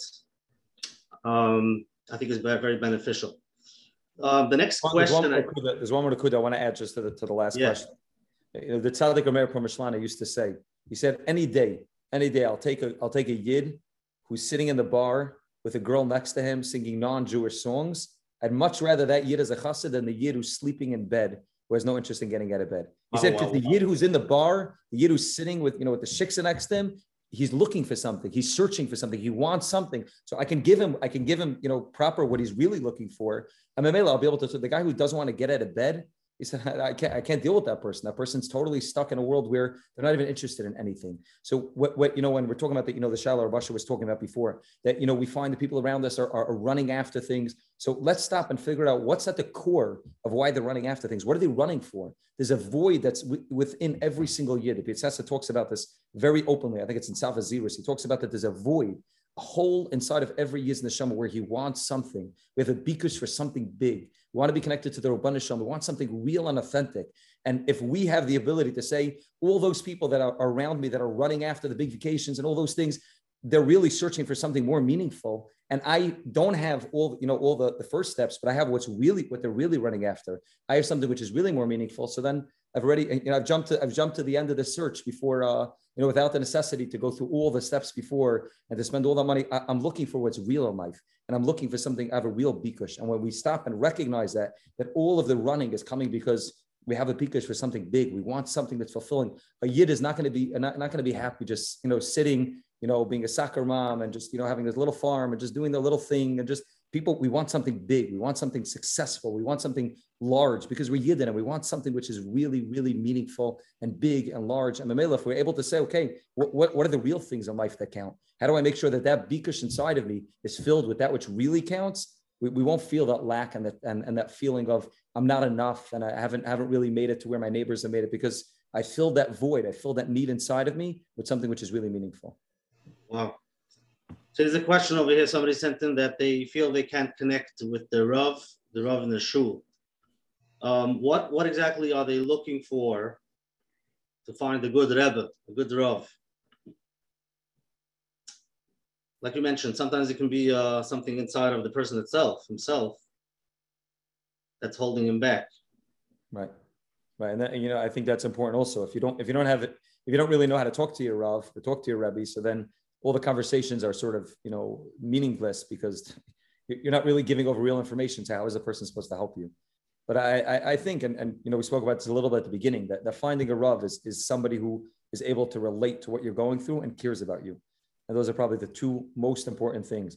Probably even more important than giving you eitzes. There's a lot of big ball eitzes out there. But if the person doesn't understand you and care about you, so then eitzes are nice, but eitzes don't really help me. I need to find someone who really knows me and knows what I'm capable of. The Pietz, we keep bringing up the Pietz Etzner, because this is like, he talks a lot about the Indian of chinuch and a lot about the Indian of self-awareness. He was, a Rebbe who is, years and years, light years ahead of his times when he was writing his Svarim. He talks a lot about, emotional health and self-awareness and his boinus. But he writes over there at the beginning of his Sefer Chavis HaTalmidim, and it's so important for everyone to read. It's in English and it's in Hebrew, and it's important for parents and mechanchim to write. He writes that the word chinuch doesn't mean education. We normally think chinuch means education. Chinuch means getting children or getting students to follow what the Rebbe or the parent tells them to do. He says it's not what chinuch means. Chinuch means taking potential and turning it into reality. He says he'll prove it. The biggest proof is the word chanukah sabayas, chanukah samazbeach. That word doesn't mean educating the mizbeach. It doesn't mean educating your home. It means taking something which is a house and turning it into a home, taking something which is potential and bringing it into reality. We have to find Rebbeim who help us bring the reality inside of ourselves out, right? Who are able to know us, know what we're really capable of, and push us in the right way to really be able to get to the proper place. There's a story I grew up on, which is really comes from Rav Nachman. It's an old story. Rav Nachman says a story about the Yid. We'll say very bekitzer. The Yid who had a dream that there was, a poor Yid living in a little village who had a dream that there was a big treasure buried in a bridge near Warsaw, and schlepped all the way to Warsaw, thinking that he's going to find the massive treasure, and starts digging near the bridge. And the officer comes over to him, and the officer says, you can't dig here. This is public property. You can't just start digging wherever you want. Well, what are you doing? So he says, listen, I'll tell you the truth. I don't have a lot of money, and I had this dream that there's a treasure chest buried underneath this bridge, right here near Warsaw in this spot. And I'm hoping to strike it rich and to be able to make, be able to bring back parnassa for my family. So the officer started laughing at him. He says, you're Meshugana. He says, I had a dream that there's some little village, and he mentions this Yid's village way out there, and in a person's house, and he starts describing this Yid's house. Behind the stove, there's also a treasure. He says, you think I'm schlepping to that little village and starting to take apart the bricks of this guy's stove to find if it's a treasure?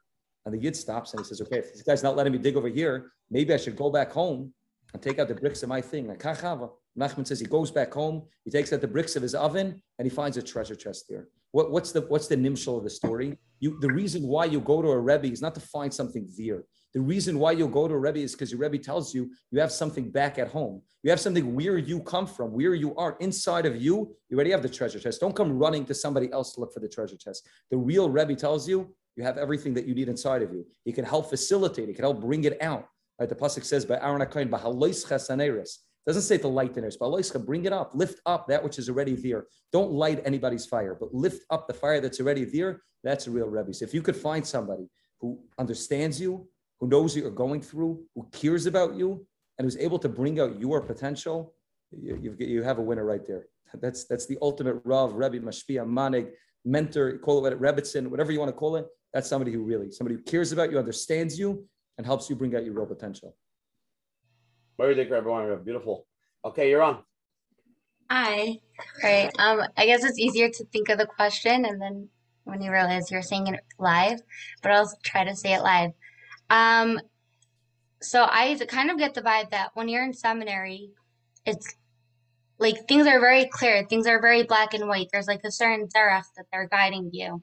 And when you come back and you're working and you're with a mix of people, and some people are more passionate than others, some people care more. Let's say, for example, like there are certain social norms, there are certain like social averos that are acceptable and certain things that are not. And I guess not just like kind of to get more specific, it's not an avera, but let's see the topic of movies and non-Jewish music. So in Israel, like sometimes when you have certain classes, it's like very clear about what the teacher's opinion is. And when you come back here, it's very normal and it's very acceptable, even amongst like the firmer communities that you wouldn't necessarily expect that from.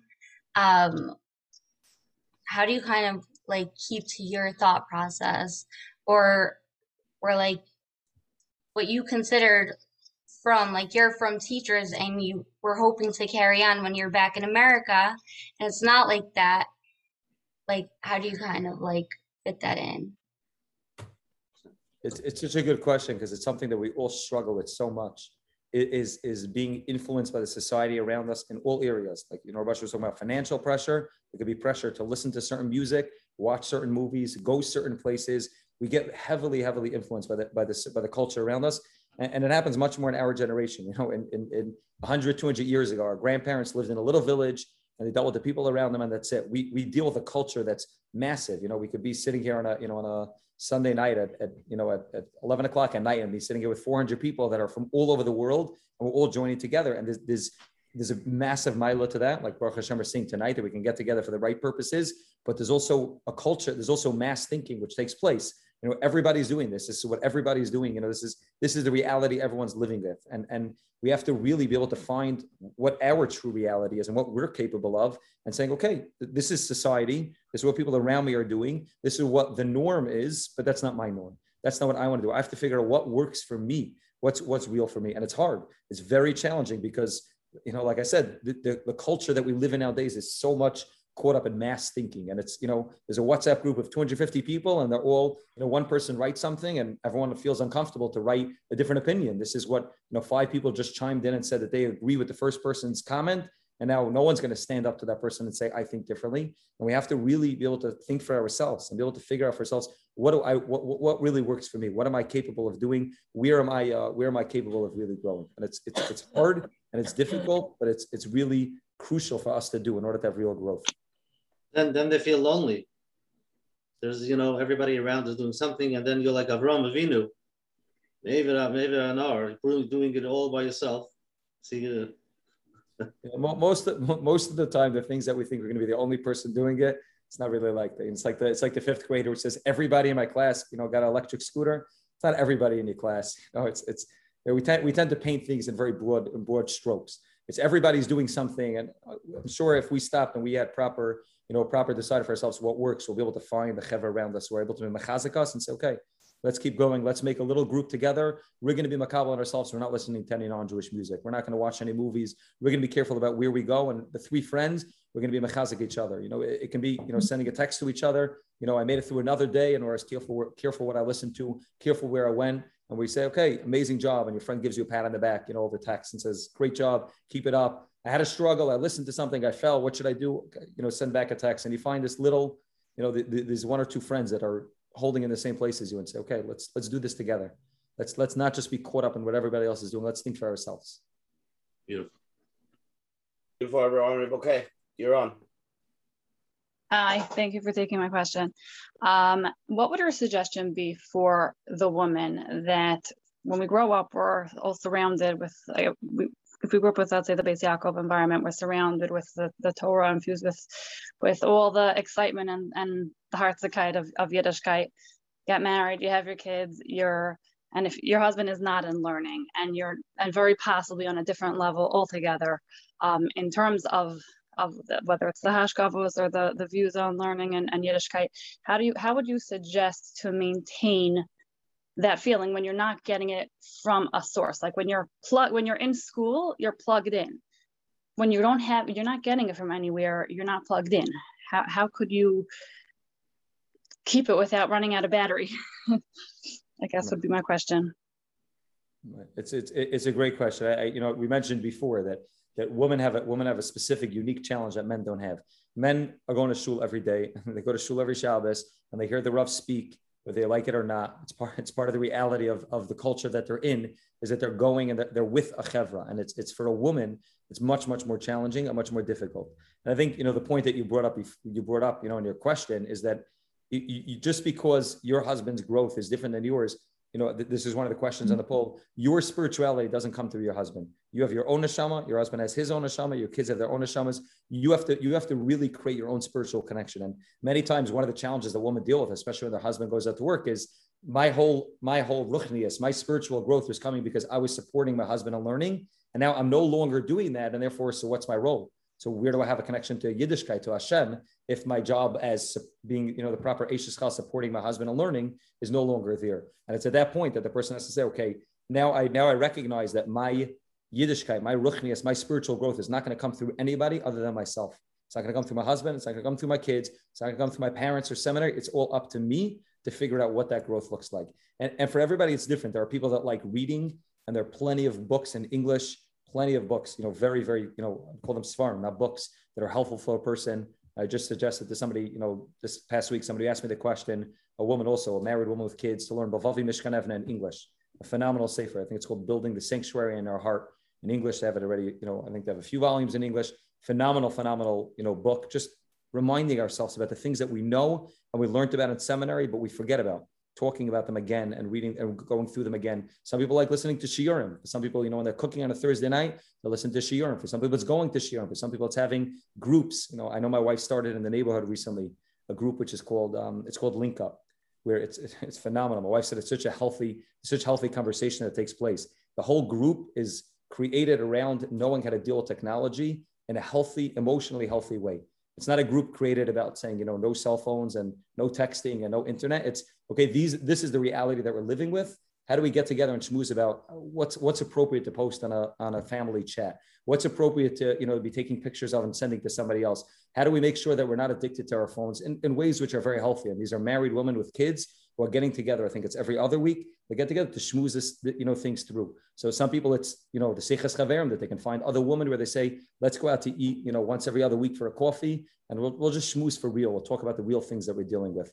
But it's important to find your own new way to plug in. There's nobody that does it for you. Once you leave yeshiva and seminary, there's no Rebbetzin, there's no mashgiach, no one does it. You have to find your own outlet and say, I'm going to plug,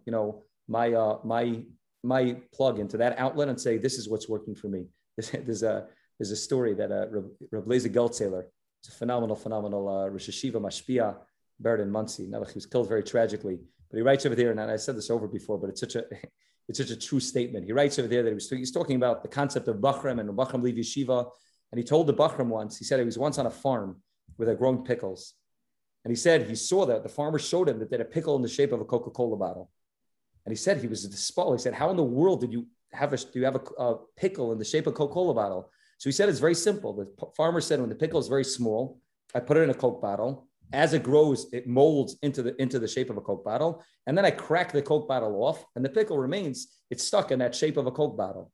He said, Bachrim are not pickles and neither are girls. Girls are not pickles. Just because you were put into a certain form in yeshiva or seminary or koilo, you're not going to remain that way for the rest of your life. Nobody could take you as a piece of Play-Doh and form you in seminary and say, just remain this way for the next 30, 40, 50 years of your life.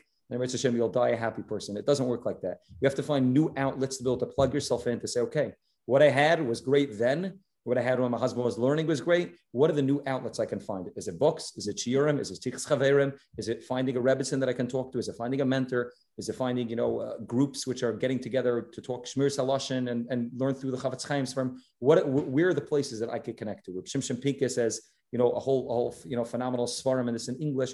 Where are the areas that I can connect on my own? I can have on my own level of connection.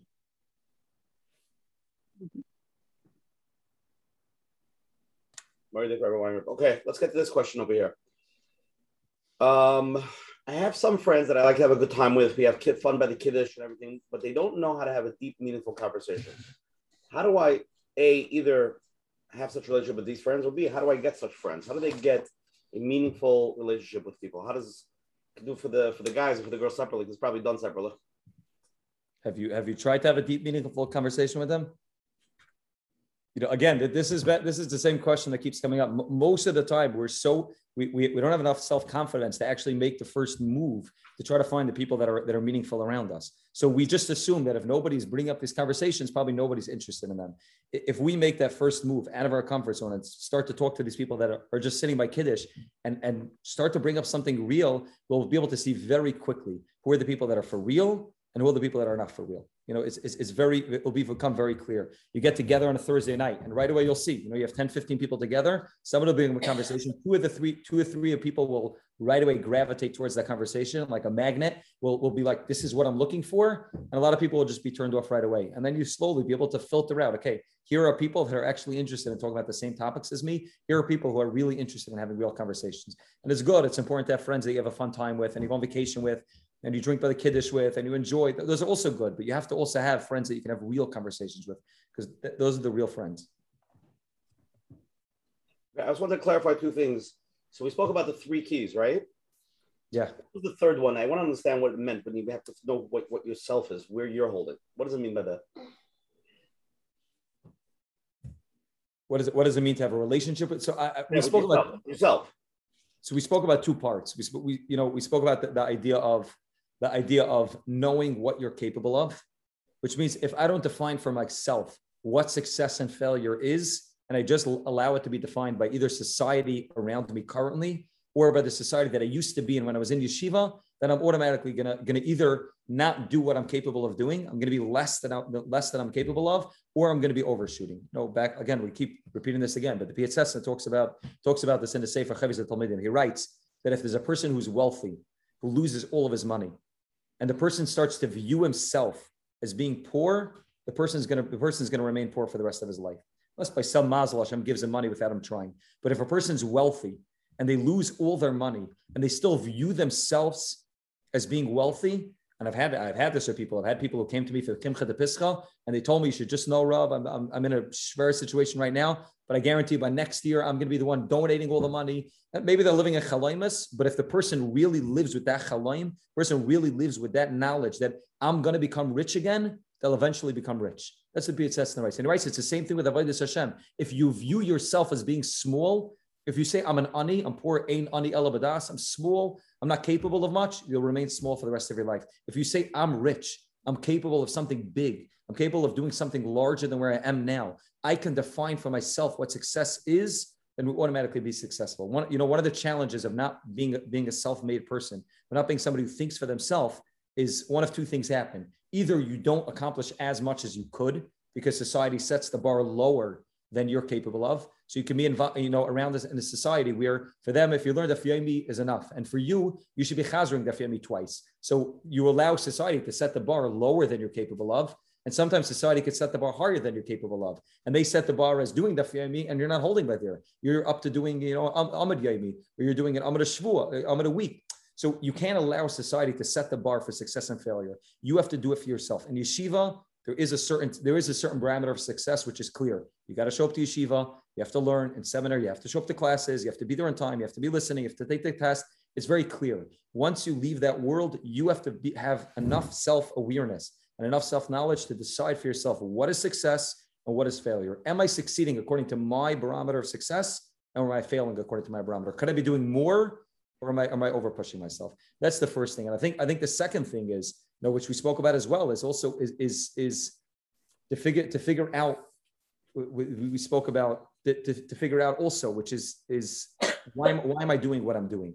If I don't have clarity in what I'm doing and I don't stop to think about the actions that I'm doing, nothing's meaningful. Tefillin is not going to be meaningful. Davening is not going to be meaningful. Shabbos is not going to be meaningful if I don't stop to think for myself, what does it mean to me? Like we spoke about Yitzhak Avinu, digging wells, really searching and looking, finding this farm that helped me understand for myself, what does it really mean to me? How do I be able to find it? And we mentioned before, Bavavi Mishkan Evna. In a Sefer, he writes such an unbelievable thing. The Gemara in Tainus, the Gemara in other places says that Afilu Reikanim Shebahen, even the empty people in Klal Yisrael are Malay mitzvahs karimim, are full of mitzvahs like a pomegranate. Ask the Bavavi, and many of the Rishonim asked this kash already, how can you say that the empty people are full of mitzvahs and they're not empty? You can't be empty and full at the same time. You can't say afilu rekanim shaban. Even the empty people are malaya mitzvahs karimah. If you're empty, then you're not full. Zakta Bilvavi says such an unbelievable pshat. He says, what's the difference between a pomegranate and an orange? When you take the peel off an orange, the orange is one piece of fruit. It's one fruit. It's an orange. You're able to eat the whole thing. When you open up a pomegranate, what do you see? A lot of individual seeds. It's one seed and another seed, another seed. And every seed is separated by a little shell. Every seed is separated by a little bit of that skin of the pomegranate inside. He says, you know what the difference between being empty and full is? If you have one cohesive goal, if you have everything in your life is all connected to that world of, I want to get close to Hashem. I want to figure out what Ratzon Hashem is. Ritzaneinu lasis ritzanecha. So then you're an orange, you're an apple. The peel is off and everything's connected. Bring your kid to the babysitter's connected. Shopping is, talking to friends, dealing with challenges, the ups, the downs, everything's one item of, I want to get close to the Rabban Shalom. Kir v'seli kim li tov. I want to get close to Hashem. I want to fulfill Ratzon Hashem. But if you're living a life without ever thinking about what you're doing, so you may be having one mitzvah and another mitzvah and another mitzvah, another mitzvah, but there's nothing connecting any of them. So you're like a pomegranate. There's a lot of individual seeds. You put on tefillin one day and the next day and the next day and the next day, but there's nothing that connects your tefillin to your davening. And there's nothing that connects your davening to your work. And there's nothing that connects to your work, to your shalom bayis. Everything's just little individual seeds. So it's amazing, but you're missing the thing that pulls everything together, which is I want to get close to Hashem and I want to figure out how to everything in my life allows me to get close to Hashem. And I think those are two of the quizzes we spoke about, having real self-awareness is first of all deciding for yourself what success and what failure is. And this is where those other two parts that we spoke about is talking to Rabbeim, talking to friends to make sure that, what I'm saying actually makes sense, to run it by somebody else. And then also to be able to figure out what's my goal? What do I want out of life? What do I want out of my relationship with my wife and my kids? What do I want out of shul? Do I want to just go into shul and daven? What do I want out of a shul? What do I want out of my davening? What do I want out of life? What's my goal in life? And to be able to, to have the real self-awareness in those two areas, I think is crucial. How does one change their mindset if they, like you said, they have a mindset of they can't do more, and the Rebbe says you could, but he walks around with the moich and the katnus. So it really depends, and this is where again these three keys all tie into each other. If you have enough self-awareness, sometimes you can tell the Rebbe, listen, I know that's the way you see things, but I'm just telling you the reality is not really the way you see things. I just want to let you know that there's something going on inside of me that's not allowing me to become the person that you think I'm capable of. So, there's one scenario where the Rebbe may be setting the bar too high for you. And if you have enough self-awareness, you can tell the Rebbe, I'm not capable of that. And there's another scenario where the Rebbe really knows you better. And the Rebbe really is, has the ability to push you along and say, you're capable of more. You can do more with the talents that Hashem gave you than you're doing currently. And you say, okay, I have to start thinking of myself as big. If we don't have enough self-confidence in ourselves to think of ourselves as doing something big, we're not going to be successful. Tzaddik very famously writes, probably the most famous piece in Tzidkas at Tzaddik. Tzaddik writes, Kishem, the same way, Shechayev Adam Lahamim B'Kadosh Baruch Hu. The same way, it's a chiyuv for a person to believe in a Kadosh Baruch Hu. He writes the same way. Kishem Shechayev Adam Lahamim B'Kadosh Baruch Hu, Kach Tzarech Adam Lahamim Ba'atzmai. I'm paraphrasing, I don't remember his exact lashon, but a person also needs to believe in himself. If we don't believe in the Rabban Hashem inside of us, the Chelek Alekai Mimal, so we start to limit what we're capable of and say, we're not really capable of doing something big. We can do something small. I'm a little schlepper. I could do a little. We're capable of so much more than we know. And that's like the Pietzetzer was saying. Think of ourselves as rich, as capable of something big, and we'll become something big. If we think of ourselves as small and insignificant, we're never going to become anything big. We have to think large, really think large for ourselves. Great, everyone. We had beautiful, beautiful share tonight. Let's go to closing now. Then we'll wrap it up. Again, Shkei Rabbi Yom Weinrib for coming on tonight and giving such a eye-opening, concept of just staying connected, and it was really, really powerful, and the inspiration, the chizuk, and I think we have a lot more to talk about. Again, tonight's share 101. Now we go back to the gematrias. Koyach Echayim, Lev Avinu. I think it fits pretty well. Again, if anybody wants to join the shiurim, please WhatsApp me at 848-525-0066. Every Sunday, I'll send you the flyer. You go to MenachemBernfeld.com, sign up for his Sunday flyer as well. Again, every Sunday night, 9:30, we have a phenomenal shiur. The Zoom ID. Please come, join, let people know about it. Next Sunday, we have, for a second time, Mr. and Mrs. Dr. and Mrs. Dr. Rebbitzin, Tamar Perlman, coming up. They're both professors and therapists, very, very well-known people. I just spent Shabbos with them. And they're going to be coming on next week talking about marriage, really taking marriage to the next level. I'm not sure the exact topic because we didn't really come out with the title yet, but it should be unbelievable. They were on about a year ago, and they're a really unbelievable team. So please join us. And again, everything's recorded. It's going to be on the website tomorrow, menachembernfeld.com. If anybody has any questions or anything, please email coachmenachem@gmail.com. Rabbi Weinreb, if people want to know if they can reach out to you, do you have an email address? Somebody has a question or something, they can reach out to you? Yeah, my email address, BinyaminW@gmail.com. What is it? BinyaminW@gmail.com. BinyaminW@gmail.com. BinyaminW@gmail.com. Okay, and tonight's Shares 101, and Michelle will be up on our phone lines tomorrow at 848-777-GROW. That's 848-777-GROW. Again, thank you to all the advertising sponsors, Lakewood Scoop, Rabbi Yaniv Chazak, Ellie and Ariel from Five Town Central, and a special thank you to Chayla Kaufman and Shmuel Summer from JCN for always promoting us on all the Jewish platforms. Okay, let's wrap it up. Coach Menachem, let's go. Thank you, Rabbi Weinreb. I must say tonight the concept is very deep, and it does take time. We're talking about people could be living one way till now, and telling them to stop and figure out, what do you really want? Who are you? And many people have never thought that way, being busy and doing everything, even if you're doing everything right, davening, learning, and from the outside, being part of, and then it looks like you have a Rav and you have a shul and you have a shir. But tonight, it could be that you have to stop for a moment and think, maybe I'm not connected to the Rav the way I should be. Or the chevra that we have together is, just eating cholent is, or learning the daf doesn't really mean, is not exactly what we're looking for. It's good, but we're not talking about the self-awareness part. And then the deepest thing over here is the self-awareness. And like I mentioned, it could be very hard. You're talking about people have certain beliefs and concepts about themselves, could be coming from very deep. They could think that this is who I am. And it could be coming from a teacher or even a parent when a person is young and they pick up a certain way of looking at themselves, and that's it. It's fixed. And to really stop and say, wait a second, why do I feel this way? Where's it coming from? Who said? Maybe not. It's really reinventing and finding yourself. And another reason why it could be hard, like you mentioned, you want somebody who's alive. The Rebbe wants somebody who's alive, so he'll teach them how to grow.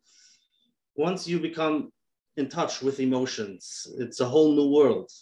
It's a whole new world. You can find yourself in a high and in a low. It's much easier to just coast. Just look around, look what everybody's doing, and continue like everybody else. Much easier. But then you're not in touch with yourself. The second you stop looking around and look at yourself, you say, wait a second, what do I want? Where am I going? What does my surrounding look like? That's when you get in touch with your highs and lows. And that's why you need the chevra, good friends, and the Rebbe to be able to hold your hands no matter what's going on, to be able to grow and believe in yourself. So thank you very much, Rabbi Weinreb, and Hashem should help everybody should have siyata d'shmaya on their journey in Mitzvah Hashem. Rabbi Weinreb, before you give us a good closing of Chizuk, let's go. We want to stay connected. Just throw the fastball. Huh? Throw the pitch. Get it going. The only pitch I'll give is like Coach Menachem saying. Next time you get in a car, I don't know how much people walk, but next time you get in a car, don't turn anything on. Don't turn on a shear.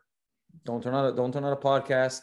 Don't talk. Don't call anybody. Sit in your car for a 10, 15-minute drive by yourself and just allow yourself to sit and think.